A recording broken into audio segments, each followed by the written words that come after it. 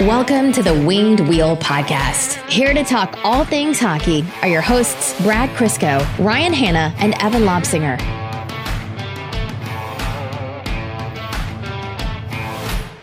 So my arrogance thinking that I could just pick up NHL 21 after not having played an NHL game for probably closer to not a full year. Like I picked it up here and there, but I thought I could pick up NHL 21 and just get warmed up with an easy online game.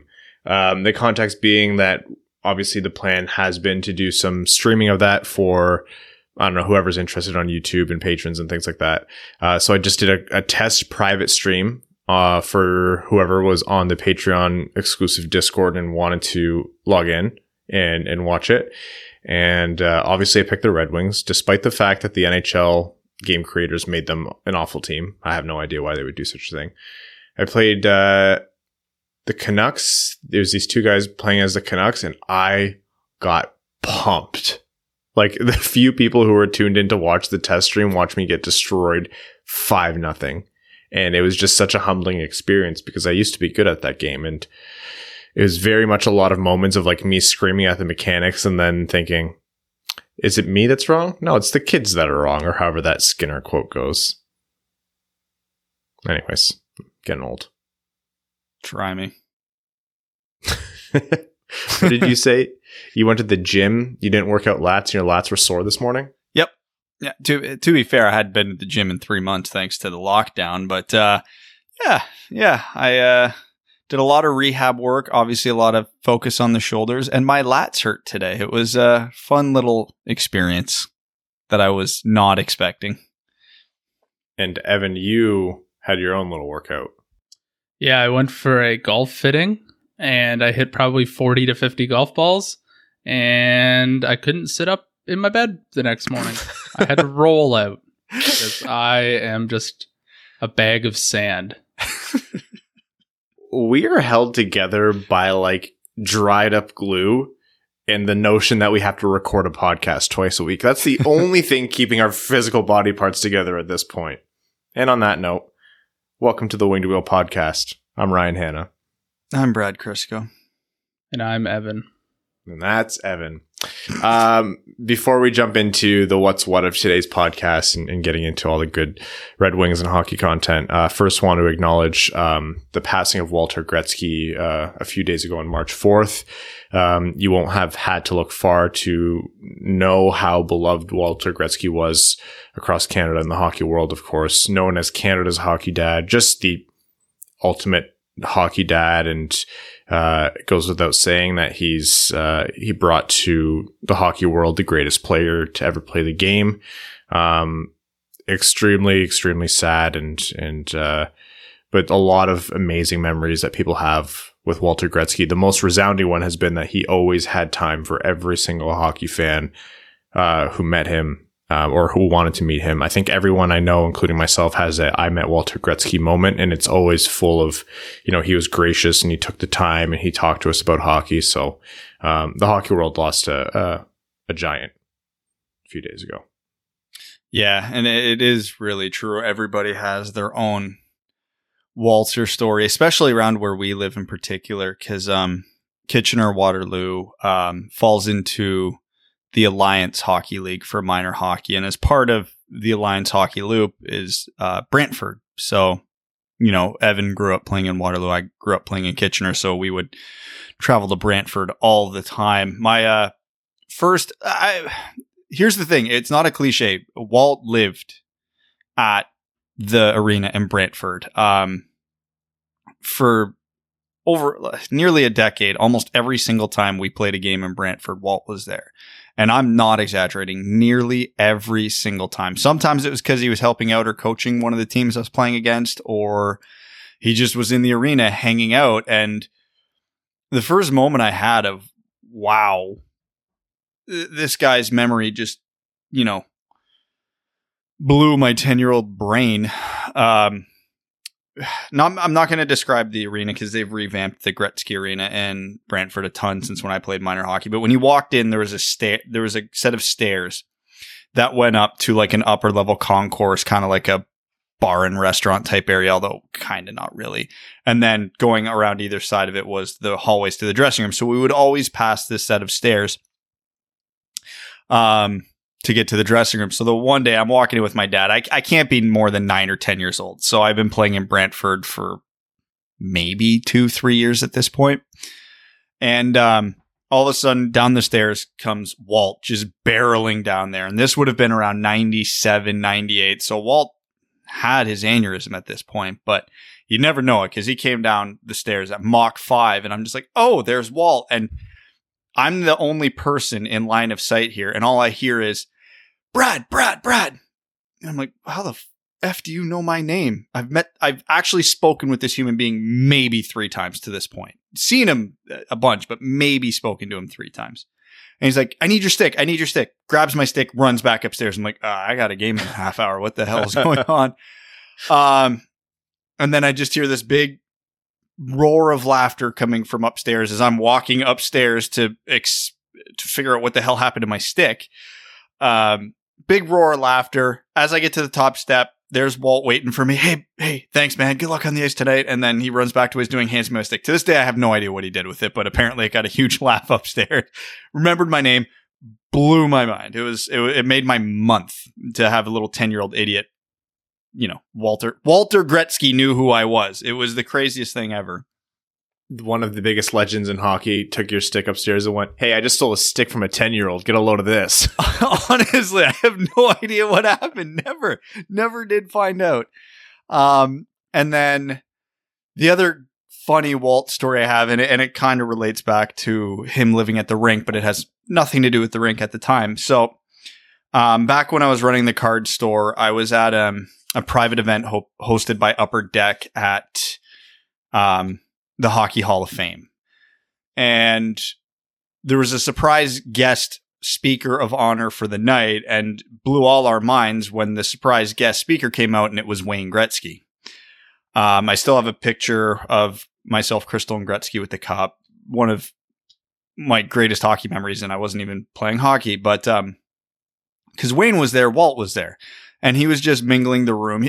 This poor, sweet man. He's in a room with 200 or so card collectors, shop owners, not what you would call the most socially well-adjusted crowd. So a lot of sweaty creases in that room. Yeah. So given that, me and my friends were there, we were one of the younger we were the youngest group of people there, and we all brought our wives and girlfriends and whatnot. And there was a point we had to go talk to someone. So our table, while we were gone, was just the girls. And so we come back from whatever the hell it was we were doing. And then there's these 4 girls sitting there and one older man we see from behind. We're like, okay, this is odd. We sit down. It's Walt. So nobody can tell me it was a coincidence he picked that table in that room. But Mr. Steal Your Girl, Walter Gretzky. Yeah, so we're sitting there and he's having the time of his life talking to them, and then we all sit down and he's still polite, but you could see his excitement level came down a little bit. He's like, oh, here we go with all the usual questions about whatever everybody else in the room was asking. And then that's the funny part, but then the heartwarming part. So I made a comment just like, hey, Walt, it's been a minute, haven't seen you. And he's like, and I knew he wouldn't remember me. There's no way. And so I see the wheels turning and I'm like, I'm just kidding. I haven't seen you in like 20 years. And he's like, oh, where would I know you from? I'm like, oh, I played minor hockey for Kitchener in the 90s. So I was in Brantford all the time. And as soon as I mentioned minor hockey in Brantford, you could just see his eyes light up. This was a conversation he absolutely wanted to have with a person who he hadn't seen in 20 years, forgot about the actual reason he probably sat down at the table and just sat there and talked with me and my buddies about the rink in Brantford and the odd in Kitchener and some of the memories of those old 99ers and green shirt rivalries. And it was crazy how it just, even at that age, it just went like a switch. Just, okay, yeah, we're in the Hockey Hall of Fame, but I'm back at the Brantford rink right now. And he sat there for a very long time chatting with us. Almost everybody at that table completely forgot that Wayne was in the room because we were all in such a great conversation with Walter. Yeah, and like you said, Brad, there's no shortage of stories like that to go around about Walter. So Walter has passed on, but his legacy is going to have an impact on the game for as long as it persists. So good memories about Walter. All right. Before we jump into the podcast, just a couple housekeeping items. So those of you who have won the t-shirt giveaway, the one that we expected to be a few t-shirt and I think extended to about 50 t-shirts, we did a big batch order of shirts and are going to be sending those out. So it's just about getting them produced and then mailed. When it's as many as this, it can just take a little longer. So they're ordered. That process is underway. So stay tuned. Patrons, name level sponsors, especially, whenever we develop some new swag, we reach out to you and say, hey, do you want some of this? And, some of them have been, some of the more recent ones have been things like pins. So those are going to be coming out to you in the next little while here, just about kind of getting the right mailing, packaging and stuff. Part of having a podcast is learning a lot about mail. And then our latest contest. Now that sports are happening again, Evan has more contests to run. So Evan, tell him about March Madness. Yeah, I'm sure it's not too much of a contest, but everybody knows March Madness. I think every year we do a bracket group with everyone. So we're going to do another one this year. Actually, we didn't do one last year because of COVID. Yeah, it was canceled. There you go. Welcome. Yeah. Well, it's been 1 year, 10 years, who knows? So we're going to be running that again. I think what we typically do is it's the $5 tier and up, get access. And it starts on March 19th, I believe. So, we'll be sending out those links soon. Just keep an eye on your inbox on Patreon. Yep. It should be a lot of fun. It's always a lot of fun. I don't know anything about it, and I just pick random teams, and I act like an expert, so it's great. We'll come up with some prizes for this year as well, and who knows? Maybe you'll get a perfect bracket and win $1 billion. We have a 10% take if you do that, just so you know. Yes, at least. Yeah. Some prizes: custom Winged Wheel podcast jersey, Red Wings tickets. Smaller things like swag packages, things like that. Fun stuff. Yeah. All right. Red Wings. One game since we last spoke, and it was the big one. It was this Svechnikov Bowl, or the Svechnikov brothers facing off for the first time.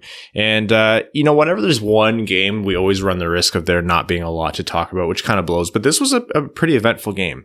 It ended up being a pretty decisive loss in the end for the Red Wings, but if you don't count the last 20 minutes, a lot more of a thrilling game and a lot of storylines to take away here. So let's open up talking first about the brothers Svechnikov. Andre and Evgeny finally get to face off. Andre being the younger, already established phenom Carolina, and Evgeny, who's had the long, arduous path to the NHL, but has seen some ice time in the Winged Wheel this year for 4 games, counting the Carolina game. So it was just such a nice moment, and it was kind of one of those storylines where you could tell the entire hockey community that was tuned into the game, so both Carolina and Detroit were really invested in it. Everyone was just happy to have this small nicety in the game, like in a time where everything kind of sucks and is uncertain at best. People were really engaging with this Svechnikov brothers storyline. The photo at the beginning was one of the most heartwarming NHL photos, like the hockey pictures that you've seen. So that was really cool to see. And they both got on the scoreboard, which was nice. I did try advocating for the rule that Andre's goals counted for both teams, but unfortunately this was not the case. But Evgeny got the assist on there. Yeah, it was pretty well a perfect scenario for the brothers where they both got on the board. The team that, ignoring our bias, the team that needed the points got the points. So, it was good. Svechnikov played the least amount of minutes of, I think, any forward on the Red Wings. But hey, power play assist. Got to play his brother. You could even see him after the photo they took. Someone said something to him and he mouthed back. It's unbelievable. It's crazy to think that Svechnikov was drafted almost 6 years ago. And this is just happening now. Now, I know Andre was only drafted 2 years ago, but 2.5 years ago, but still. It's got to be a crazy morning. And the thing too is I don't think a lot of people, because it's been so long since the draft and we've had the spotlight on a lot of other prospects, just remember how crazy Svechnikov's and his brothers' minor hockey was. They lived closer to China than they did Moscow. So the fact that they're even in the NHL is crazy and a testament to how dedicated they are. So it was great to see. It was a spotlight shining on something that made us happy for, quite honestly, one of the very few moments this season. Yeah, and it's what we talked about last episode. It wasn't gonna end up being some like, we're gonna make a movie about this game moment. It was just a nice thing that we wanted. So it was good that came through. You talked about that power play assist, Brad. That power play assist came on Filip Zadina's goal, 1 of 2 for the night. And let me just say, that was the best game we've seen from Filip Zadina all year, possibly in his career so far, in his very young career. He is unreal. He had a couple phenomenal zone entries where he did it himself, some great setups. The snipe on his first goal wasn't anything super special, but like, it's one of those ones where players like him should score, and he did, where he caught it and released it in one motion, picked his corner. Great goal. Zadina is going to score hundreds like that in his career. I just would like to personally thank Filip Zadina for the timing on that goal, because a lot of people were in my mentions. Yeah.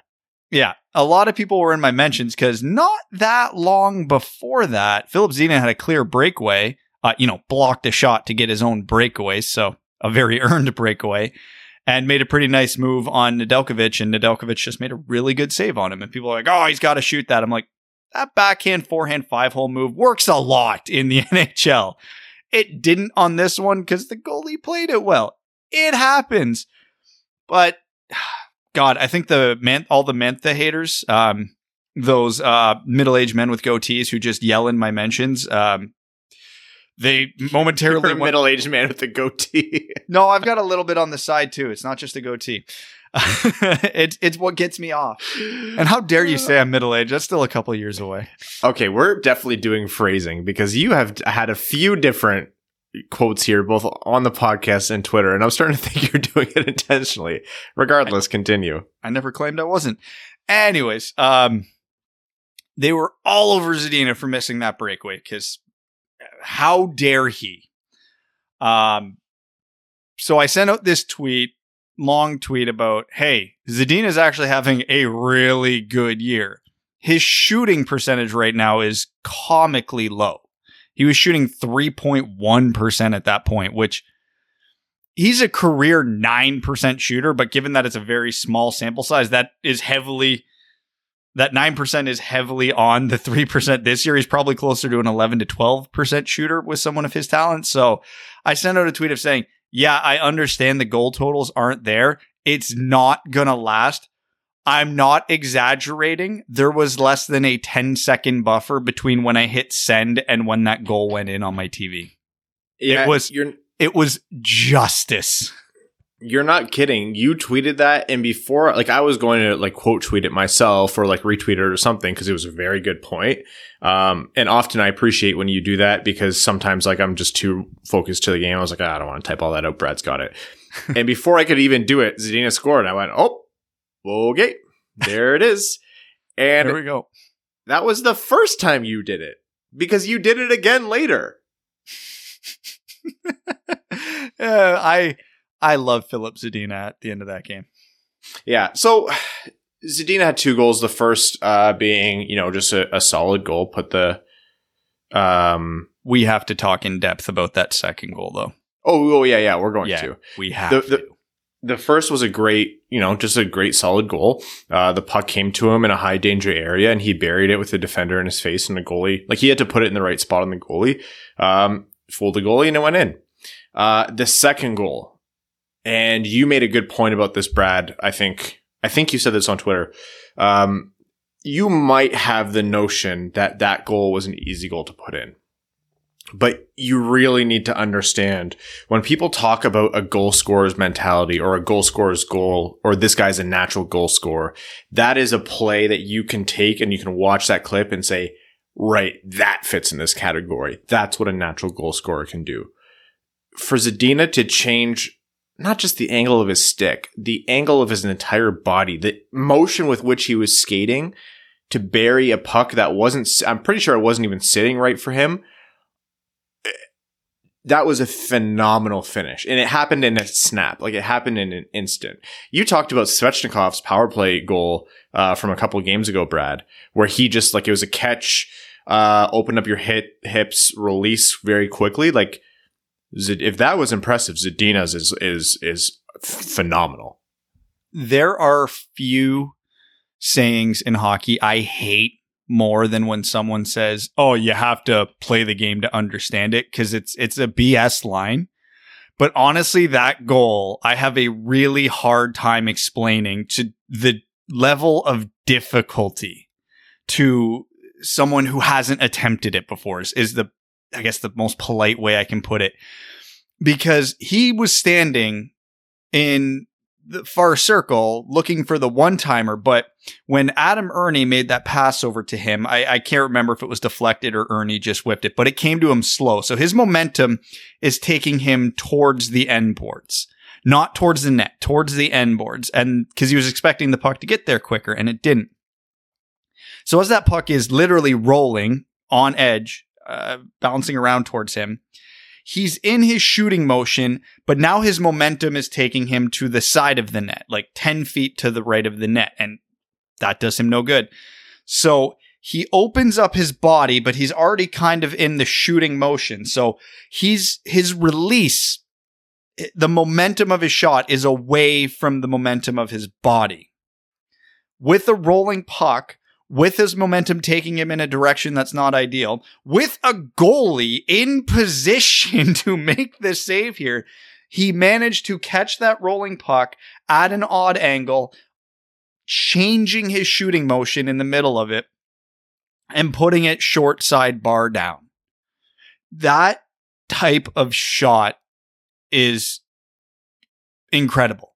That body control, the ability to improvise like that on the fly, and then just having the technical skill to catch a rolling puck cleanly, get everything on it with accuracy. It's one of those goals you watch quickly in real time and you're like, great goal, but like we see those goals scored all the time. No, that might be, from a technical standpoint, the most impressive goal a Red Wing has scored this year. Honestly, it was that good. Puck fluttering in the goalie. And I'm sorry if you said this just there, Brad. I was too busy actually just watching the video. It's up on half my screen here. But Nedeljkovic was squared up to it. It's not like he was sliding over. Like, he tracked that puck perfectly the whole way. Maybe his glove wasn't in the perfect spot, but Zadina picked that his glove had fallen to his side. Just a fantastic goal. And even after, okay, so Zadina got the breakaway. He didn't score. But he was buzzing at that point, and you were commenting on the fact that he was having a good game. Zadina scored the power play goal. No, sorry, his first goal. And then after that, he was like a bloodhound. Like, he was absolutely on it, and you could tell that he was feeling it. The difference in Zadina's game when you saw that he was confident and that pucks were starting to go his way, because like you said, he was shooting at an unsustainably low rate. It was just a bad luck stretch for any shooter in the NHL. The confidence that entered his game once the puck started going in for him, it was a different player. And he was already having a good season. Like, I think Zadina was already having a good season. You know, the results on the board aside, which is a big caveat you can have for literally every Red Wing this year. I said it on Twitter. He's a game changer. When he's confident and he knows he can score and he knows pucks are going to go his way, he's a game changer. And that was just a flutter of excitement for Red Wings fans, because you're like, that is what is lying underneath this thick layer of just like crap of the rebuild. Like, this is such a tough rebuild. You know, everyone is muted with their outcomes right now. Everyone is muted with their production right now. Like, our best players aren't playing to their full potential because they can't necessarily, like, the development of young guys seems a little bit hindered, or it's a little bit slower, or it's not as apparent as you would like it to be, because it's a rebuilding team. They're not going to win a lot of games. So when we get a chance to flake off that crust and see that the raw talent and the excitement for the future lying underneath, that was just, it was a very exciting stretch. You commented, Brad, last episode that, Red Wings fans were really down in the dumps in the game previous against Columbus, I believe. No one was engaging online. No one was really tuning in. Complete 180 for at least the first 2 periods of this game. Like, just really exciting hockey. I'm sorry, I waxed poetic there, but it was just fun to watch. It was. We had the Svechnikov storyline, which got everybody to the TV, and then Philip Zadina popped off, which kept everybody to the TV, which might not have been the greatest thing, the way that finished. But for 40 minutes there, that was the happiest I've seen Red Wings fans all season, because we can talk about, how well Svechnikov played in his limited minutes. We can talk about Philip Zadina having arguably his best game as a professional. The Red Wings legitimately outplayed one of the best teams in the league for the first 40 minutes of that game, which is not something that has happened even against mediocre to bad teams this year. The Red Wings were not by far, but the Red Wings were definitively the better team. And then the third period happened. Yeah, it was to the point where Evan, he wasn't able to watch the start of the game, and we were messaging in the chat, and he's like, he's like, it's a good game, eh? And we were like, oh yeah, really good. And Evan, I didn't know Evan had a superstitious side. I was like, all right, well, if they're doing well, I'm not tuning in. I think I was laying on the couch, half asleep at that point, and I was like, well, I don't want to ruin a good thing by turning it on, and clearly that doesn't work. Yeah, as always, it was your fault in the end, Evan. Without diving too much into it, Brad alluded to it, third period collapse. Just this period started off extremely poorly. It was all Carolina. It came through for them with the goals. They won decisively in the end. I think the final score was 5-2? Yeah. Yeah, 5-2. Goalie was pulled with over 5 minutes left, actually down 2 goals. I'm not sure where that works in with the predictive modeling. Was that a bit early even for? Not really. Okay. It varies team by team. But yeah, let's talk about this, because I agree with the early goalie pull. He does it a lot, and he does it for good reason. This is a team that struggles to score goals more than probably any other team in the NHL. If they could only muster 2 goals in the first 55 minutes of the game, and they're down by 2 with 5 minutes left, you think they're scoring 2 without any help? No, of course they're not. So yeah, get whatever advantage you can as quickly as possible. You're going to need it. And when it screws up, it looks bad. But that's the reality of it. So would you rather lose 4-2, 4-3, or 5-2? Guess what? It doesn't matter. It's an L.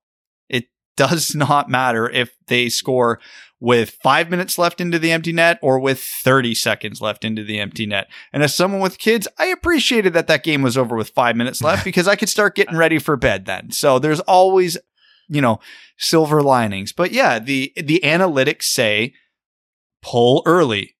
So if you're a believer in the analytics, you should agree with Jeff Blashill's decision. If you've watched the Red Wings this year and you're aware of their ability to score goals at 5-on-5, you should probably agree with Jeff Blashill's decision.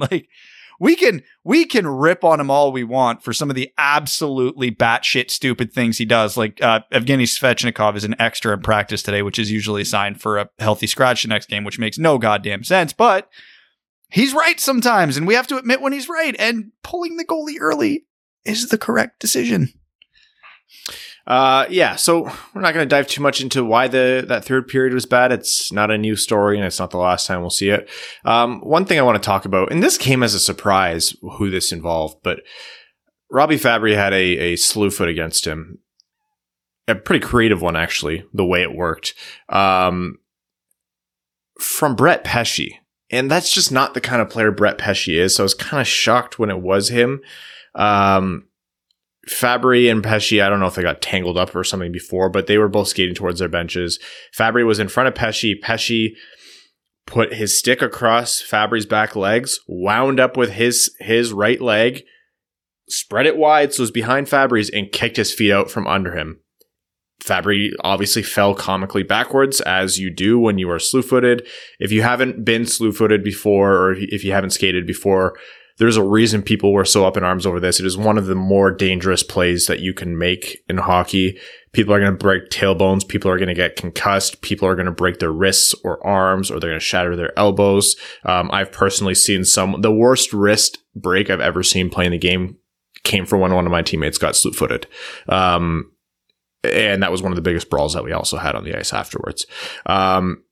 It's not a joke. It's one of the grossest plays that you can make in hockey. And, it's really, there's not a lot of room for, oh, this was an accident. Like when it's slew foot happens, it's a slew foot.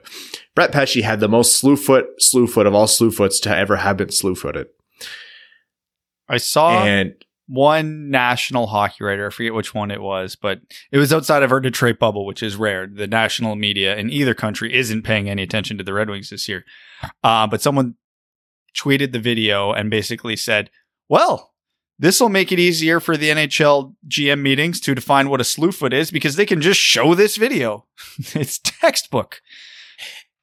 And we all were kidding when we said this, but we were also 100% serious. We knew what was going to happen. It was going to be a fine of, the maximum allowable fine of whatever, $5,000 or whatever it is, and no suspension. Pesce himself got a 2-minute tripping minor on the play. And especially because it was a 2-minute minor, I was like, okay, that has to be a suspension. I don't think they'll give him one because of who the Department of Player Safety is, but that has to be a suspension. It just has to be. It wasn't even an hour after the end of the game. Like they didn't even have a chance to sleep on their own stupid decision. And we got the tweet. Brett Pesce has been fined the maximum allowable amount of $5,000, which is equivalent to $25 based on the amount of salary he's making. No suspension. Here's my thing. If that was a 5-minute major in a game misconduct, I'd say, yep, that's it. Perfect. The guy has no priors. He's not a dirty player. He hasn't been suspended within whatever the time allotment is before that. The one game is fine. He missed the rest of this game. That's good in my books. 5-minute major against his team, good in my books. But it was the 2-minute minor. What is the purpose of the not a repeat offender rule? If it's going to be used so stringently so as to the point where so that we get to the point where no player is ever really truly punished. They're fined chump change. I understand the notion of it and I understand why it's in place, but I think it needs to be dialed back and only applied to situations where, a previous history should be used as a multiplier rather than a shield against suspensions, if that makes sense. Like, for example, let's look at Tom Wilson. The fact that he's a repeat offender, that should have added on to whatever the suspension is at a base level. The thing that gets me is the slew foot. Let's say Fabry broke his wrist. There's no mechanism in there to say where his wrist is saying, well, he's never fallen on his wrist before, so I won't break as a wrist because Fabry isn't a repeat wrist breaker. It's so stupid. The fact that it's equated in this way where a player can't get punished just because they've never done anything before. And you're also setting up a standard where no player ever gets punished. He's not a repeat offender. He's been fined but never suspended. I've actually seen that argument. And I'm saying well, he's never been suspended because he's never been suspended. It's this stupid self-perpetuating no one ever gets suspended cycle. And it's obvious why it's the case. The NHLPA doesn't want players losing games and salary. And the Department of Player Safety, I don't know, is headed by a goon. It's stupid and it's the wrong call. Look, I'm biased. I'm obviously biased. I'm looking out for the best interests of Fabry and the Red Wings here. But I don't know how that is not undeniably at least one game suspension. I'm not out for Brett Pesce's head.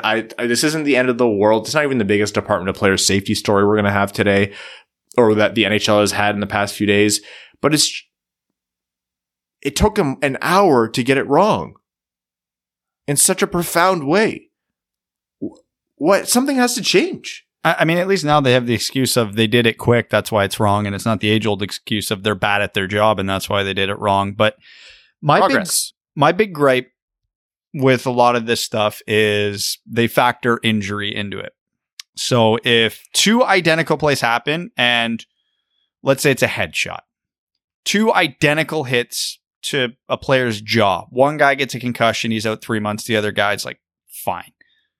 Those are different suspensions, which is insane. So if we're going to factor in injuries into decisions, they, by their own logic, can start factoring in potential injury. Because one way a lot of players get hurt in a slew foot is when their foot, one leg gets kicked out from under them, their other leg gets pinned beneath them. So for someone who's had multiple major knee surgeries, that play could have ended Fabry's career. If his leg gets pinned under him after he gets slew-footed, they're concerned that Brett Pesce might lose $10,000, $20,000, $30,000 in salary because he misses a game or whatever the hell the prorated amount is. Okay, I get that. You can't have guys losing millions of dollars because they're idiots. They got to lose something, but sure, fine. What if that was the last moment of Robbie Fabry's hockey career?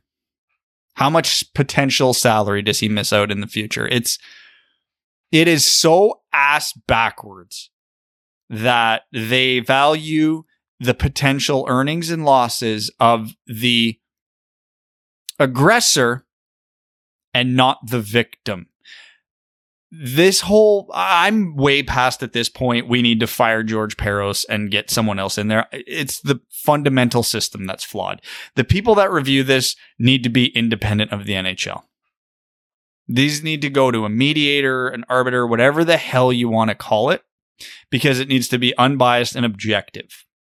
Because who are we looking out for? Whose salary are we looking out for in this situation? Brett Pesce's or Robbie Fabry's? Because my first question is, what is the impact on Robbie Fabry here?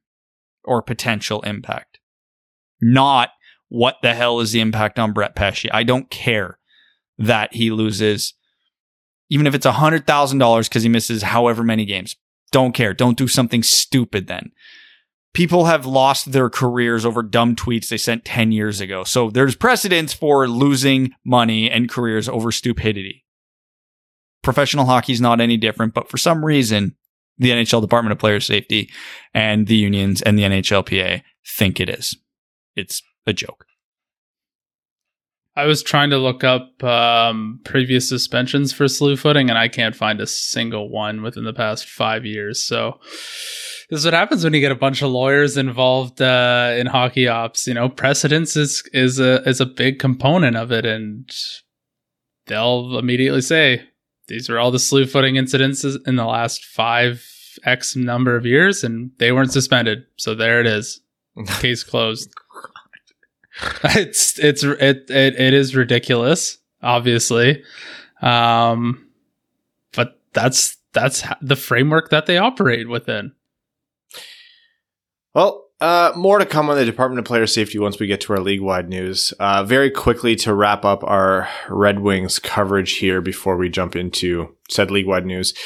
This is not new news at this point. It's been kind of talked about a lot of places, mainly 31 Thoughts with Jeff Merrick, friend of the podcast, and Elliot Friedman, notably still to appear on this podcast. Friedge, come on. First of all, we need to get Jeff back on. And secondly, we need to get Jeff to get on Friedge. We need Jeff back on. I still am firmly in we need a silly ideas with Jeff Merrick episode, because that'll be one of my favorites. Yeah, that'll get people the angriest. Anyways, Sam Gagner, obviously Red Wings forward Sam Gagner, and John Tavares, who's just another random player in the NHL. I'm sure you've not heard of him. So the lesser of the two noted here, have purchased the GTHL team, the Toronto Marlboros. So that is the Greater Toronto Hockey League. That's the Greater Toronto Hockey League. That's what it's called now, right? Yeah. And we're not going to get in the weeds on what, like, the real firm details on this. I highly recommend the episodes of 31 Thoughts where they do talk about this, because Friedge kind of dropped it as a small news thing and it's kind of blown up into something bigger. But it's really big news. Sam Gagner is known throughout hockey as a through and through incredible guy. He was in Detroit for all of like 3 hours before he started doing fundraising for food banks in Detroit. Like, just a fantastic dude, and known and beloved across the NHL amongst players and fans. So, you know, he's getting in this for the right reasons. And he went on 31 Thoughts to talk about it. And they alluded to a lot of things that I thought were really good and tie into what we've talked about in previous episodes a while back on this podcast, which is getting the shady crap out of minor hockey and especially competitive minor hockey. Like, you're talking about AAA teams where parents are having to shell out tens of thousands of dollars to their coach to get their kid playing time. If you want to know why that's happening, 10% of the NHL today, and this is credit to 31 Thoughts for pulling this up, 10% of the NHL today has gone through the GTHL. That's how important this hockey league is. So if you're talking about the major minor hockey leagues or youth hockey leagues in Canada, the GTHL is at the top of that pyramid. So you get guys like Gagne and Tavares where they're obviously not hurting for money and owning the team, and they can kind of clear out that rot. They set that example with the Toronto Marlboros. Other NHL players or people who can't be pushed around get involved. That does a lot for getting kids who can't afford to, lock in their price at $5,000, $10,000, whatever it is, and they still have a shot at making the NHL or making a name for themselves in hockey, even though their parents are, middle class or poor. Yeah. And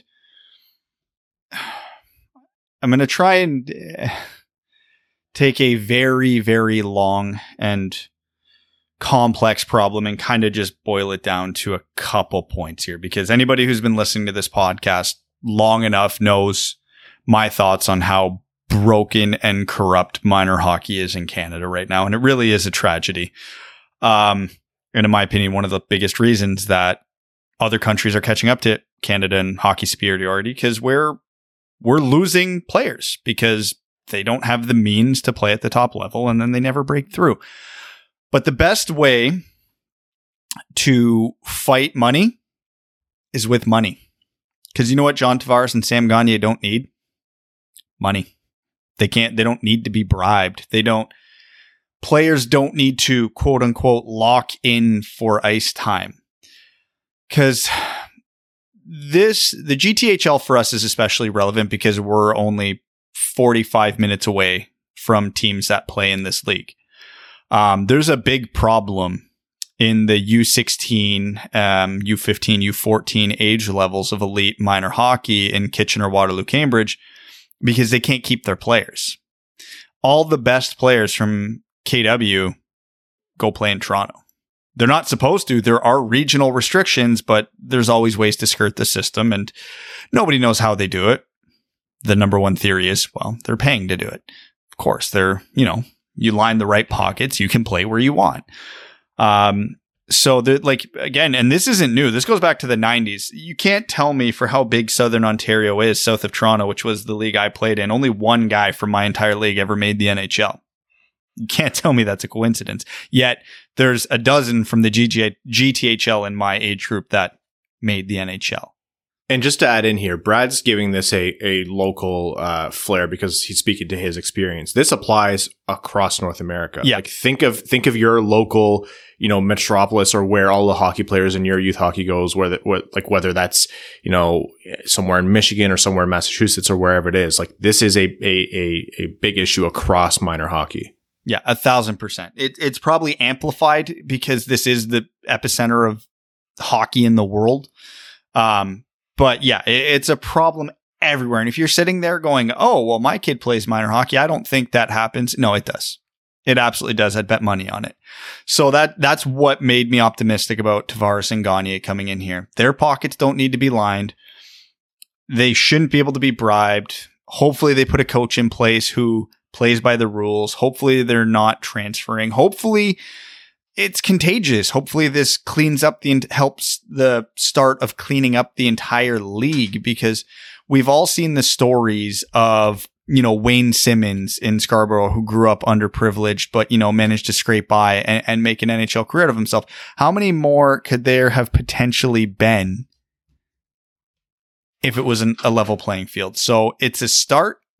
I'm optimistic, and out of all people, like Ryan already mentioned, Sam Gagne is the perfect guy to get into this situation. And hopefully it limits the corruption. Those who are watching on YouTube probably just saw a little cameo from Mika. No free ads, Mika. Nope. Jeez, you know the rules. All right, we're billing Mika. That's coming out of her allowance. No, we can't bill her. She's too expensive for us. Okay, before we jump into the rest of our news here, I do want to talk about this episode of the Winged Wheel podcast being sponsored by the FanDuel Sportsbook, who we are thrilled to partner with as they give us fans what we really need, more excitement. FanDuel is America's #1 sportsbook for so many reasons. They're easy to use from registration to deposits and finding great bets. Withdrawals are quick and you get your money back in as early as 24 hours later. And they're constantly running great odds boosts and special bets. Now listen to this. FanDuel is letting you place your first bet risk-free up to $1,000. Just place a bet on any game and FanDuel will refund you up to $1,000 back if you don't win your first bet. No strings attached. If you win, you keep the cash. If you lose, you'll get up to $1,000 back in site credit. We wish we could bet on games like the Red Wings' upcoming matchups against the Lightning, whether that's just to make the safe bet and pocket some easy money or go for the big underdog. That'd be fun to dive into. But we're excited that you guys have the $1,000 risk-free to try it. Download the FanDuel Sportsbook app to get started with a risk-free bet of up to $1,000 and be sure to sign up with promo code WWP so they know the Winged Wheel podcast sent you. That's FanDuel Sportsbook, promo code WWP. You must be 21 and older and present in New Jersey, Pennsylvania, Illinois, West Virginia, Indiana, Colorado, Iowa, Tennessee, Virginia, or Michigan. First online real money wager only. Site credit is non-withdrawable and expires in 14 days. Restrictions apply. See sportsbook.fanduel.com for details. If you have a gambling problem, call 1-800-522-4700 in Colorado, 1-800-BETS-OFF in Iowa, 1-800-9-WITH-IT in Indiana, 1-800-GAMBLER in New Jersey, Pennsylvania, Illinois, or Virginia. Tennessee Red Line, 1-800-889-9789, 1-800 or www.1800gambler.net in West Virginia, or call 1-800-270-7117 in Michigan. All right. Tom Wilson probably heard me say a few episodes ago, he hasn't done anything in a little while, and he kind of has played that game that makes both fantasy owners and coaches happy. And what did he do? Did something stupid. And he has a 7-game suspension on his hands for it. And that hit sparked more of a discussion than I really thought it would, because of all of Tom Wilson's, gray area. And for some reason, that gray area seems to be especially wide with him. Hits. That to me was most firmly, yeah, that's a suspension. It was a play where Brandon Carlo was sitting along, was along the boards. Wilson came in. He didn't jump, but he was essentially, it seemed to me he was targeting his head the whole way. He did brush Carlo's arm at one point, going into the hit. So it wasn't the primary point of contact if you take primary point of contact as first, but his head was the primary point of contact if you consider primary as the most prominent. Carlo went down in a heap, also got a cross check in the back of the neck thanks to Jacob Verana, which was, I'm sure, helped the situation, and went to the hospital in an ambulance. So, all around terrible play. Before we dive into it, what were your guys' thoughts on the hit? It's not surprising. That's the bad part. Funny enough, by the NHL Department of Player Safety standards, Tom Wilson is not, by definition, a repeat offender. Figure that one out. Because enough time had passed. Apparently 2018 was too many moons ago. So it wasn't that many episodes ago I went on a tirade about any contact to the head should be a penalty. I know some people were arguing, it wasn't primary point of contact. His shoulder glanced Carlo's shoulder before his shoulder put Carlo's head through the glass. I don't care. This is one of the few things the NHL Department of Player Safety got right, where they said, yeah, there's a lot of gray areas in terms of skirting the rules here, but the cumulative action justifies the 7-game suspension. I'm like, I felt it should have been harsher, but the fact that they were willing to say that, going, yeah, okay, we get it. You could get off on some technicality here, but no, he just damn near put this guy's head through the glass. You can't do that. So for everything they didn't do in the Fabry incident, they did do in the Carlo incident. So I think it was way too light. I hate the fact that by the rule of law in the NHL, Tom Wilson isn't deemed a repeat offender, thus didn't get the multiplier or the premium or whatever you want to call it that Ryan was mentioning earlier in the episode. It's a garbage hit by a garbage player. And I hate using personal attacks on players. Like, I hate it. There's a reason why I always walk the fine line to criticize Jeff Blashill, his coaching, and not Jeff Blashill, the person, because I understand those are two very different things. Tom Wilson's going to end someone's career. And he knows it, and he doesn't care. That is the worst part about this for me, because I'm going to ask you two straight up. Do you think this is the last time we're going to be talking about a Tom Wilson hit like this? I would put all my money on the fact that it's not. All of it. There's no way. The only way it would be the last time is if the NHL said he's suspended for, like, he's banned from the NHL, which obviously is not going to happen. I'm not saying should have happened on the hit, but it's going to keep happening until he faces the proper repercussions. And we as fans need to be better. If I hear the phrase, "Oh, you hate playing against him, but you'd love him on your team," I'm going to slap you. He's a good hockey player. You're right. That's what makes this worse, not better. Tom Wilson could go out there and not pull any of this crap and still be a very effective, good NHL player. That's what pisses me off, because he's going to end someone's career needlessly. And the narrative is going to be, well, you got to take the good with the bad. No, you don't. You absolutely do not. Tom Wilson can hit players. He can light guys up. Tom Wilson isn't 6'9". He can hit them in the shoulder. It's not that difficult. Again, I've played hockey my whole life. I play contact hockey. Still do. It's not that hard to not hit a guy in the head. Like, I don't care how fast the NHL is. Let me repeat that. It's not that hard to not hit a guy in the head. I have zero sympathy for players when they get the book thrown at them for plays like this. And I thought Tom Wilson's suspension was way too light by at least triple. The discourse that came up afterwards had something to do with, technically it wasn't, this, or it wasn't, he didn't jump, he didn't hit the head first, he didn't blah, blah, blah.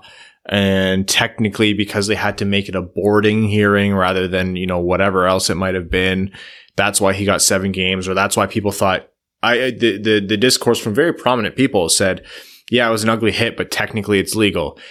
First of all, those arguments are problematic, but the issue here isn't to fix those arguments. I don't want to fix the way someone thinks. I'm not trying to police the way people think.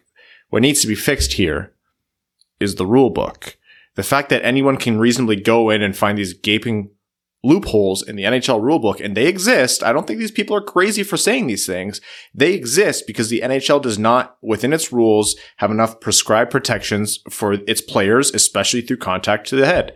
The big name agent, his name is Walsh, always advocates for this. The NHL needs to outright ban hits to the head. Like, the NHL players are expected to be careful with their stick. If they accidentally high stick someone, they still get a penalty. It doesn't matter if it was an accident. So why are they allowed to accidentally make contact with players' heads? Or why are we not putting the onus on the person delivering the hit to not make contact with the player's head? We know absolutely nothing, in the scientific scheme of things about brain injuries and trauma and the long-term effects. And we already know enough to know that we cannot be messing about with brain injuries. We have seen enough. And I get that there's legal issues here that the NHL, they can't admit fault because of however many hundreds of millions of dollars of lawsuits or more that they're going to be facing. This is around professional sports, especially sports where hits to the head are avoidable, which I think they are, like Brad said, in hockey. The biggest, stupidest thing that the NHL doesn't do every year is just ban hits to the head and put it in the rules where it's a penalty. It's a penalty. It doesn't matter if it was an accident or not. Enough with these bullshit arguments about, accident or he was bent over or whatever. The onus should be on the hitter. Don't hit their head. That's it. If you can't hit them without hitting their head, you can't hit them in that moment. Play the puck. Shit. Yeah, this wasn't one of those incidents, but I've heard that argument. Oh, what's the guy supposed to do? Not hit him? And people ask that like it's a real question. I think they're surprised when they come at me on Twitter with that and they go, what is he supposed to do? But he's coming through the middle with his head down. What's he going to do? Not hit him? Yeah. Yeah, you accidentally stumbled across the right answer there. Yeah, don't hit him. If he's got his head down and he's cutting through the middle and he doesn't see you coming, it's not going to be that hard to take the puck from him. You're a professional hockey player. I should hope you have some puck skill. Or hit him without contact to the head, because that's possible. Yeah, crouch lower. It literally is that simple. If you send a guy into next week by hitting him in the chest, I will be the first one to jump on the bench and give you a high five. I'm not anti-hitting. I'm really not. I've been blown up 1,000 times in my hockey career. I've had many concussions, which explains a lot for those wondering. But, but honestly, I'm not anti-hitting. I am anti-head hits. And if the cost, and if you're thinking, okay, well, putting that rule in waters down the game, my rebuttal is fine. Water it down. But no, it doesn't, though. It doesn't. It doesn't. It absolutely doesn't. But I'm not even going to make that argument because the people who make that argument won't accept that answer. Fine. If it means that there is less suicides after retirement for hockey players, if it means there's less CTE, if it means there's less post-concussion syndrome, I'm for it. And if we want to get into the bigger picture, I guess this is the big picture episode. Everybody copies the NHL. Everybody. So you can say, yeah, I don't feel bad for millionaires who get some headaches after they retire. First of all, it's a horrible take. And you really need to look up the word empathy. But guess what happens if the NHL takes out headshots universally? The AHL takes out headshots. Junior hockey takes out headshots. Minor hockey takes out headshots. So you might not feel bad for the guy making $6 million a year who had to miss 40 games. But what about the 15-year-old kid who's probably going to peak in AA? What about the concussion he might avoid because that rule got changed? The 14-year-old kid in single A who missed out on the concussion because it's no longer a rule. It is a snowball effect, and it does trickle down from the top. Trickle down economics might work, but this does. So it's not that hard to be the biggest organization in the world and say, that's it. We're protecting our players, and then watch every subsequent hockey player below get the same privileges. Last point here before jumping into overtime, and we don't have time to dive too deep into it. Maybe we will on a future episode, but Brad, I promised you an apology last episode. Okay. I railed relentlessly on your love for Madison Bowey because I said, Madison Bowey, it has some offensive value, but is a train wreck defensively. And I did not cry when he left the team, and I actually advocated for filling his spot with someone else. I have sung the praises of Christian Djoos pretty indiscriminately because of obviously what he's brought to the game, especially on offense and on the power play. You can pick out 2 goals which he scored or attempts that he had in the exact same way where I'm like, yes, the Red Wings have been missing that exactly every single time. And anytime I sing Christian Djoos' praises, people very fairly bring up his defensive metrics, which they're not good. Obviously, he's not one of the better defenders. It's an understatement to say, or it's a weird statement to say because there's not a lot of good defenders on the Red Wings, but he's still one of the worst, especially if you look at his metrics. And my argument back to them, as I was typing this back, I started laughing. I'm like, I owe Brad an apology. I was like, yeah, he's bad defensively, but so is the rest of the team. And at least he contributes something offensively. And I remember criticizing you for that exact argument. And I still like Djoos better than Bowey. I'm not saying they're the same player. I don't think Djoos is as bad as Bowey was defensively. And I appreciate his offensive game a little more. I think it's more consistent, but still, I can't in good faith continue without saying, yeah, you're right. There's value to that. And I'm sorry, because I caught myself doing it and it was completely unintentional. And I want you to know from the bottom of my heart, I loathe myself for it. I don't feel good about this. So, well, I appreciate that. And it's funny too, because Djoos has played a bit with Hronek, but for the most part, he plays on the bottom pairing. But it's amazing what a partner on defense can do. Because imagine Christian Djoos, but with Troy Stecher. That'd be a fun pairing because Troy Stecher is currently making Mark Stahl look like a very competent defenseman. Yeah. So what was it? Expected goals against per 60, which is a nice stat to say, here's how many goals are being scored and should be scored against a specific pairing spread over 60 minutes. The number 1 defensive pairing in the entire NHL is Mark Stahl and Troy Stecher. And their expected goals against is really low and all that. And then 1.55 goals against per 60. Yeah. And then I saw some stat about Mark Stahl's, I want to say it was just basic Corsi or expected goals percentage or something like that with Troy Stecher and without Troy Stecher. And it plummeted by, I think, north of 20 points. So the effect a partner can have. Troy Stecher is turning Mark Stahl back into a second round pick. Imagine what he could do with Christian Juice. Yeah, credit to Cameron Cuomo on Twitter. Stecher and Stahl, expected goal for percentage, 52.82. Stecher without Stahl, that goes up to 58.04, and Stahl without Stecher, 37.47. So, yeah. That is so bad. Anyways, let's jump into overtime, where we take questions and comments from our listeners. And we're going to start with Patreon, where our Patreon supporters are recognized as the ones who make this podcast happen and the heart and soul behind the Winged Wheel podcast. So to our Dub patrons, Ryan Lee says, at the end of the season, who finishes lower, Detroit or Buffalo? Oh, the way Buffalo's playing right now, I almost want to say Buffalo, especially if they make a deadline move. They are about on par with Detroit with points percentage. So I'm going to go against my usual take of Detroit's going to be the worst and say Buffalo's going to be worse here. Buffalo has Eichel, Hall, Skinner, Dahlin. Part of the logical part of my brain is going, there's no way they stay this bad for that long.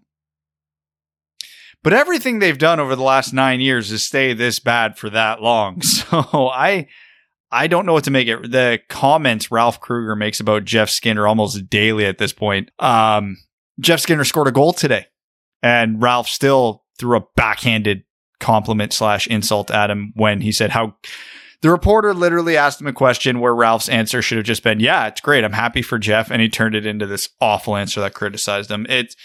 It honestly made me happy we have Jeff Blashill and not Ralph Kruger, which is not something I advocated for Kruger. And I couldn't have been more wrong on that one. Yeah, I'm going to go with Buffalo. I think Buffalo's going to be in the basement. That is a broken team. Taylor Hall had a breakaway today and just fell. Like that. I can't even explain what's happening to that team. Andrew Bohan says, what's it going to take for the league to start taking headshots as serious as they should? Ferk Tom Wilson, also the photo of the Svetches was adorable and warmed my heart. Next comment from Dick Clapper says, I feel like the best hockey I've seen Mantha play was in the 2019 World Championship where he was tied for the tourney scoring lead with Mark Stone. Maybe we need to sign his line mate at the time, Kyle Turris. Hey man, I would like to get Mark Stone. La Plata Peak says the Mantha to Montreal trade rumors may again be alive and well. During the last pod, Caulfield would have to be involved for this podcast team to support that move, and I would agree. However, I don't think Montreal would feel justifiably compensated given the season Caulfield is having in Wisconsin. For the Habs to consider, what else would they need in return? Bernier and or one or more second-round picks? I think given Montreal's position in the standings and lack of scoring depth / goaltending, the Wings have some pieces that could help them at least compete with Toronto over a 7-game series. And obviously their timeline for being a cup contender aligns with Mantha's age much better than the Wings. It's tough. Well, Montreal doesn't need goaltending. Carey Price has been bad this year, but Jake Allen's actually been very good. So they're not looking at a goalie. Luke Glendening makes a lot of sense to Montreal. Like a lot of sense. So if they're not willing to give up Caulfield for Mantha, which they shouldn't, don't get me wrong. That's what I was saying as a Red Wings fan, I would want. If I'm Marc Bergevin, I'm not doing that. But if you throw in Luke Glendening and a sweetener, yeah, maybe it happens. Maybe. Because most people, myself included, are going to look at Montreal right now and go, don't be silly. You shouldn't be buying this year. Your team's not that good. Marc Bergevin's ass is on the line right now, and he knows it. Right now, Marc Bergevin does not give two shits about next season. He needs to make something happen this year. So yeah, he's probably going to throw the kitchen sink at it. So we'll see what happens. Michael Berry says, who do you think will be the most desperate team at the deadline? My bet is Montreal. And Do you guys have any opinions or options as to the most desperate teams? Maybe the Wild. Sorry, the most desperate team at the deadline. Montreal's a good pick. I think Buffalo's also there. And you also have to throw Vancouver into the mix, just considering the GMs. So with Buffalo, you're talking about us being sellers? Yeah, I mean, because they're not buying. This season's gone. They're not. No. Yeah. I think just in any kind of like erratic behavior. Yeah. Buffalo's going to have to make a few things happen. Montreal is going to be the most desperate buyer. There will be other buyers. I'm really curious to see what's going to happen in Nashville. That is a team that is playing horribly and in a really bad spot for contracts. So they don't have a lot of deadline rentals, but that team needs a shakeup. Also, hopefully, since vaccines are being given to athletes, COVID restrictions could lighten by the trade deadline. Jake Nagy says, "Hey boys, one of my best friends, Tyler, is a longtime listener and has watched tons of hockey. He's working and playing in a league for the first time. He wants to work on skating. Any specific drills you could practice at an open skate or stick time that would help improve?" Very basic one. Like you'll learn this when you're like starting out in hockey, but I think it's good for both developing the motion and the musculature or like the muscle memory. Skate the circles and skate them in a figure eight. Even just pick the one zone, skate the circles in a figure eight, practice your crossovers. And then when you get confident enough, reverse the direction, try it backwards, skate the circles. It's good just for developing that kind of hip movement. When it comes to skating or shooting or skills in general for hockey, I'm a big proponent, and I know I'm not alone in this, in screw around. Tinker with stuff, try stuff, see what works, what's comfortable. Then that will expose you to what you suck at, what you're good at, where you need to post your time to, and then you can kind of hone in on it. Hockey, even though you skate with 2 feet, a lot of single leg movements help. So go on one leg and make S's with your skates going up and down the ice. Really good for ankle flexion and strength. Ryan's right. Skate the circles helps with crossovers. Practice your backwards skating. Practice your straight lines. Stops and starts. Screw around. Like it will open your eyes pretty quickly what you are good and bad at. And there's no book to how to do it. All right. The next comment's from C-Nods, who says, #keep Svetch. Larkin's quote was a sad reality, the Wings mentality. It did take an injury to get Svechnikov his chance. Hopefully the Wings wake up a bit with all the young guys coming in and focusing on them and not our rental vets. I'm not saying you don't earn your time, but they need the opportunity to do so. Callan S. says, just want to thank you guys for softening the blow of Monday mornings don't ever change.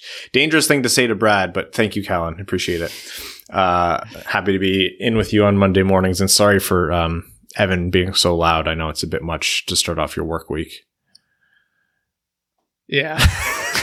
I got nothing today, boys. I'm running on fumes. Oh boy. Kyle Williamson also says #keep Svetch. Is Larkin good enough to be a 1C on a competitive team? And where should we get a top tier center? Trade for an NHLer, trade for a prospect, or draft? The answer for every GM is in reverse order and preference: draft, trade for a prospect, or trade for an NHLer, because it gets progressively more expensive. Given the landscape of the NHL right now, I'll say the most likely: draft. 2, trade for an NHLer, because nobody trades prospects anymore, at least none that'll be worth a number 1C. And another big reason is there's a franchise center that could be on the trade block right now, and that doesn't happen all the time. So, yeah. Is Larkin good enough to be a 1C on a competitive team? Yeah, if there's an almost equally as good center playing 2C and then a ton of depth.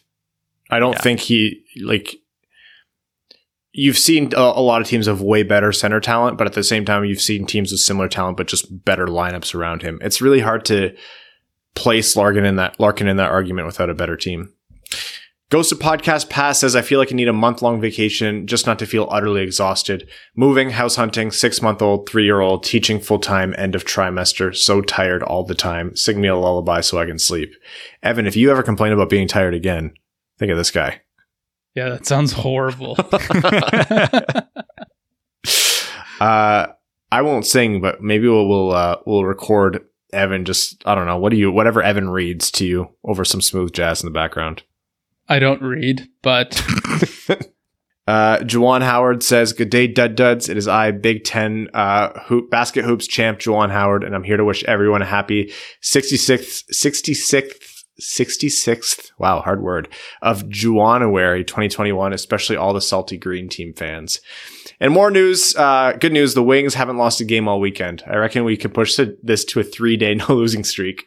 On the subject of losing streaks, it's past time you began draft profiles so we know who to consider for picks 4 to 7. We're just waiting for the draft news first. We don't know when they're holding the draft, so that's going to dictate a lot of when we start our profiles.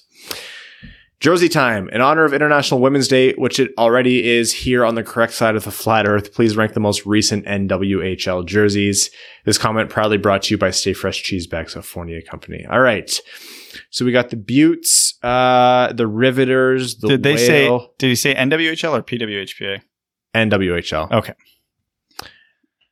The Buttes? Whale, the Whitecaps, the Buttes, the Riveters. Is it just those 4? Toronto, yeah. The Toronto 6. That's right. Yeah. All right. I'm going Toronto 6, number 1 with a bullet. Those jerseys are a top tier jersey in all of sports, not just the NWHL. That is an elite group of jerseys. Next, I love the Riveters logo, but their jersey is just so painfully boring. Same with the Whitecaps. So those are going to be my bottom 2. I'm going to go Whale 2, Buttes 3, and then, I'll go Riveters, Whitecaps. I just hate the Toronto 6 name. I get it. I'm like, maybe I'm just super critical of Toronto, but I don't know. It's just not for me. I mean, the name's dumb as hell, but the logo's great, and the jerseys are even better. Doesn't Toronto have like 3 or 4 area codes? Probably. 416 and 905 I know of. Those are the only 2 I know, but I thought there was another. Who cares? They could have been the Toronto 6-9s. I didn't want to say it, but I felt obligated to. Knowing your role in this podcast, Evan, it's completely understandable. Thank you. Giant frickin' moron says, "Is it time to label Philip Zadina a bust? Is Anthony Mantha the worst player in the league? I wouldn't give up Joe Veleno for Jack Eichel. Appreciate you staying on theme." Are you my Twitter mentions? Like all of them? I thought that was the most ridiculous name I'd read. But next comment's from Buttshit. Says, if those are the only 2 games they play in the retro reverse jerseys, I feel bad for anyone who ordered a Larkin. Scratch that. I feel bad for anyone who bought that jersey in general. Michael Thompson says, saw out of all the U20 SHL players, power play time leaders are Lucas Raymond and Moritz Seider. I think that's pretty neat. Can't wait for what we might have in a few years, but until then, I'll just watch Seider highlight videos with his complete disregard for the sanctity of human life and bulldozing everyone just because he can. Oh man, I love Seider highlight packages. Someone responded, how many of those would be penalties in the NHL? I'm like, yeah, probably lots. And he probably couldn't even do half of those. They wouldn't. He doesn't hit the head. It's great. Well, even if he did, that wouldn't be a penalty either. Lars, the prophet of the towering behemoth, says, greetings again from Skarplinge in the municipality of Tierp in Sweden. First, if the NHL took player safety seriously, why do they constantly put the foxes to guard the hen house? Goons have goon values and like goon plays. Lars, you're making too much sense. Yep. 2, Buffalo has Eichel and Dahlin, but a coach so inept watching them makes your eyeballs try to escape your skull. We have Seider and Raymond and their gems, but arguably worse players than the Sabres duo and an equally poor coach. One thing we have going for us is Eisman. What I'm trying to say is if we don't get superstar picks soonish, how far away are we from becoming as tragic as Buffalo and as content with losing as they are?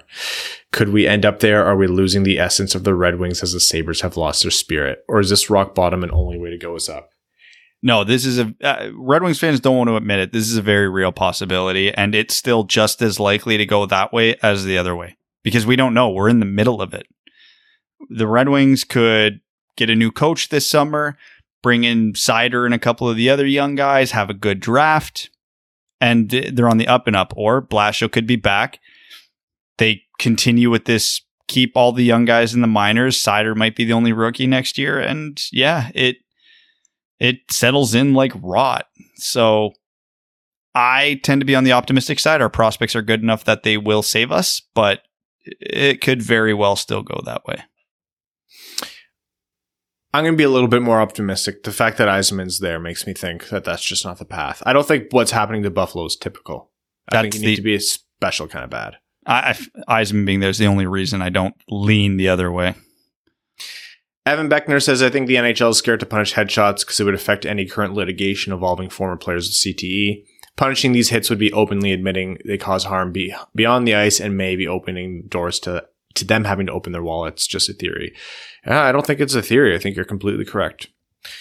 Brent Razmik says, Ovechkin already considered to be by many the greatest goal scorer, but will he surpass the record? As it stands, he's 7th with 713, needs 182 more, and he'll be 36 next season. This season, 7 goals in 19 games played. Odds, he breaks the record, and if not, do you three consider him the best goal scorer already? I think with the loss of games and time, I don't see it happening anymore, but to me, he's already the greatest goal scorer of all time. I don't think that's a question for me anymore. Yeah, I tend to fall in that category. He played through a good chunk of his career in the dead puck era 2.0. He's missed 1.5 seasons now due to lockout, another quarter of a season due to a pandemic, and it's still plausible he breaks Gretzky's goal record, which is insane. Now, I know Gretzky had half a season of a lockout and injuries, yada, yada, yada. Everything balances out, which is fair. But yeah, there's other guys who could make a case for 2 that you wouldn't even think of. But yeah, no, Ovi's the GOAT. Red Wings Relativity Scale says, this team is like a drug. I get excited watching the games, get disappointed, and then when there isn't a game every other day, I start to get anxious until the next one. Anyways, what's your go-to delivery/pickup food? Mel and I do Takeout Fridays under the guise of supporting local, but mostly because of who we are as people. We have had sushi from the same place 6. I'm not kidding when I make up the stat. 6 out of the last 9 weeks. What place? Jinzakaya. I haven't had it from there yet. It's decent. It's decent price for, honestly, if you're going to get sushi through food delivery company who you won't name because no free ads, it's not bad. Are we talking about game food or just like food? Takeout. Yeah. Depends on the mood, but generally I find my self circling back to there's this one place on Weber Street that has like unbelievable shawarma. Growing up with Middle Eastern food, anyways, go ahead, Evan. I was trying to think of what, unfortunately, our most common takeout food is pizza because it's quick, it's cheap, and it just fills a void in my life that I need to fill. I wish I could had a better answer than that, but I don't. That I respect that, Evan, but it makes me sad for you because this city's pizza is terrible. Like, god-awful. There is a good one that we did find. It's a little bit more expensive, but they use really good ingredients, and it is so good. All right, text me the name. I'm curious. I'll have to remember it, but then I will tell you it. God. This is Being Friends with Evan, the podcast. Appropriately, the next comment is from, and I'm Devin. First of all, to everyone who listens and is on the fence about becoming a patron, it's worth it. I've only been one for a couple weeks and I already feel like I have a fantastic group of new friends. That being said, thank you to everyone who joined and watched the Canucks game on Saturday to celebrate my birthday. Happy belated again, Devin.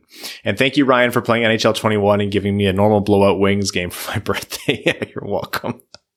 Bullying Brad on Twitter out of boredom says, Brad, have you ever tried out the textured/grippy stick blades? Any chance they eventually render stick taping obsolete? Absolutely not. I've tried them, not on the ice. Not a fan. The ones I've tried are either not grippy at all or way too grippy. Mostly the latter. You lose that little bit of control that you get with taping your stick because some guys like it a little thicker, a little more spread out, yada, yada, yada. Even though it's something very basic, it is personalized to everybody, and hockey players generally like control of those little details. So I think Hronek might be using it, or he might be using no tape at all. I don't know. I haven't had a clear look at his stick, but I'm concerned. But yeah, I don't think it'll ever replace taping. We'll see tape evolve before we find a different method to replace it. Future Hall of Famer Chris Osgood says, Chris Osgood for Hall of Fame. Stay fresh cheese bags. Thanks, Chris. Terry Driver of Evans Ferkwagon says, good day, Duds. Terry the driver here. What happened to Bert? Ollie and I are about to start a search party Also, for Evan Gluesniffer, Nubs Non is located in Harbor Springs, Michigan. Down for a pub crawl?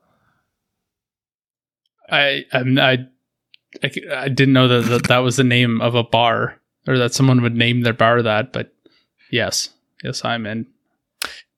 Stevie Langerman says, hey gents, comment last week reminded me of this. I lost a bet with my buddy from Chicago in the 2013 series.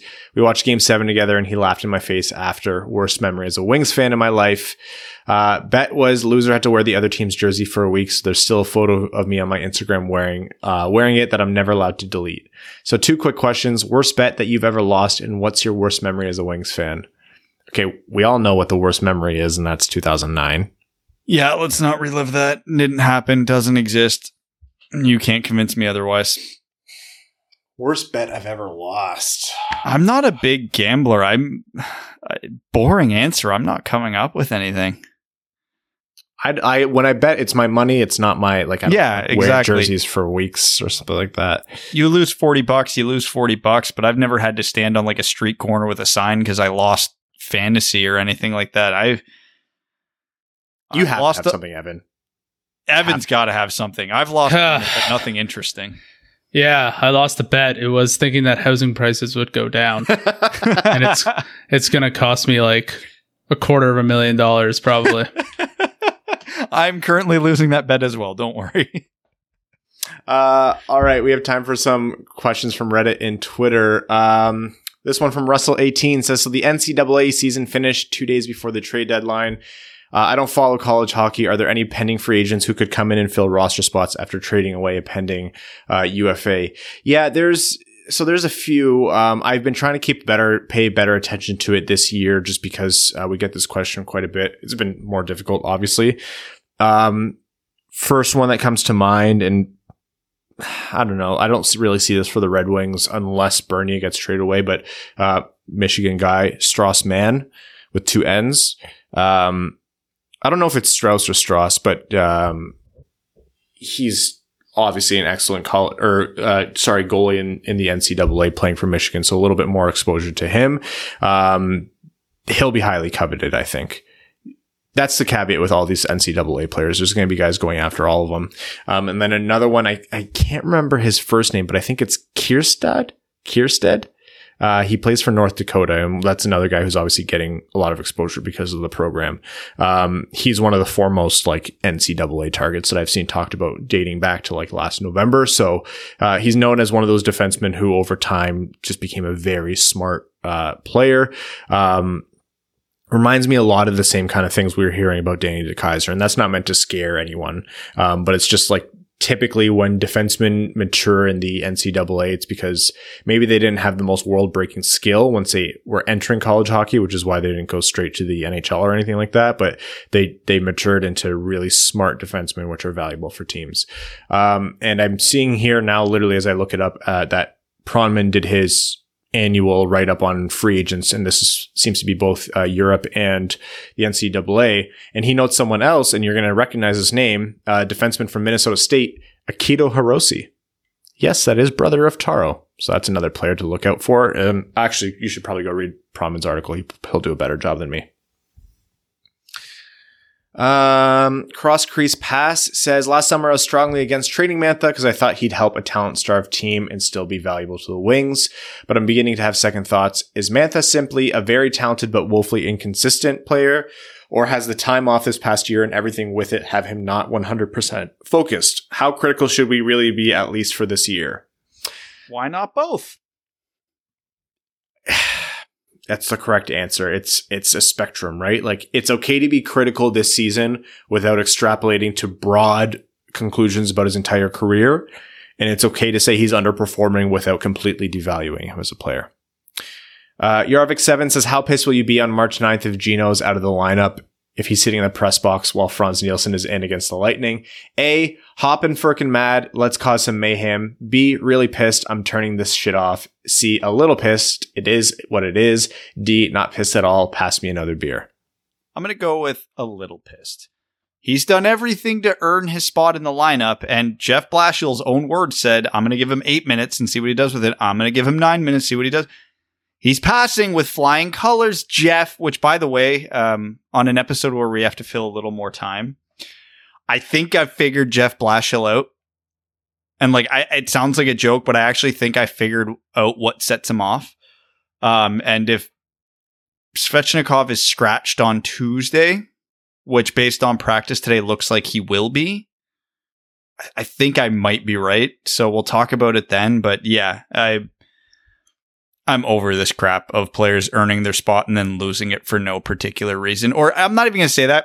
I know why. I have a theory. And it's bad. I'm still going to be very critical of it, but I think I might have something. All right, we have time for one question here, and I see a good one from Eric on Twitter. I'm going to name a bunch of players, and you guys very quickly, yes or no, say, would you trade him for Dylan Larkin? Cirelli. No. Brodin. No. Brodin? Yeah. Good God, no. Burns. No. Ekholm. No. Fox. No. No. Hurdle. We're not even in the same realm here. No, I know. Okay, I'm going to keep going and you let me know if there's a yes. Horvat, William Karlsson, Travis Konechny, JT Miller, Max Pacioretty, Ryan Pulock, Tyler Seguin, Ryan Suter, Vladimir Tarasenko, Kachuk, Blake Wheeler. Vladdy, maybe. How old's Tarasenko? Isn't he like 29? Yeah, he's not as young as you might think he is. I was fooled by this the other day too. Yeah, I think he's 28. So yeah, no. Yeah, he's 29. So 29. Yeah, no. That's no for all of them. So the context here was that was the Athletics top 100 players, and he had me read out the 4B tier. I won't even get to the 4C tier. Larkin's 4A. Yeah, the catch-22 there is context matters. A lot of the players that were listed, I would argue, are better players than Dylan Larkin right now. But yeah, you have to factor in age, contract, et cetera, et cetera, et cetera. Like, if I had to win a game tomorrow, would I rather have Brent Burns or Dylan Larkin right now? Brent Burns. But would I rather Dylan Larkin or Vladimir Tarasenko? But you don't factor that stuff solely in while making a trade. And with that, we're going to wrap up this episode of the Winged Wheel podcast. We're going to be back with you midweek on Wednesday after the Tampa game on Tuesday night and before the next Tampa game on Thursday. We'd like to thank all of our listeners, those who support us on Patreon, the FanDuel Sportsbook for sponsoring this episode of the podcast, as well as our name level sponsors on Patreon. That is Arjun Shankar, Yves Bartel on behalf of the Sarah Grand Foundation, Brett Bailey, Terry, driver of Evans Folkwagon, Taylor Tadgell, Ryan Hubbard, R.A., Zach Spring, Citizen High Five, Cody Stark, Greach, Jake Kiefer, Scott Martin, Jacob Turner, Matt McKay, Craig Kibble, Brandon M., Matthew M. Rice, Luke Johnson, Kalen Wood, Hassam Al-Qassem, Hana Lee, Sam Bankson, Andrew Bohan, Jeremy Brocker, Kevin McCracken, Josh Yelton, another former junior goalie turned golfer, Trevor Pavivar, Evans Bingo Card, Connor Leighton, Butt Shit, Matt Keeler, future Hall of Famer Chris Osgood, Antonio Gracias, John Evans, Joseph Minamwa, Quaz, Stan Olsen. Thank you all so much, and we will see you midweek. Thanks for tuning in to the Winged Wheel Podcast. Be sure to check out wingedwheelpodcast.com, where you can subscribe to the show on iTunes, Spotify, or wherever you get your podcasts. You'll also find links to other ways to support the show, such as Patreon, official podcast apparel, and more. And don't forget to follow the show on Twitter at Winged Wheel Pod. And of course, the hosts at Brad Crisco, at Ryan Hanna WWP, and at Hockey Town Evan.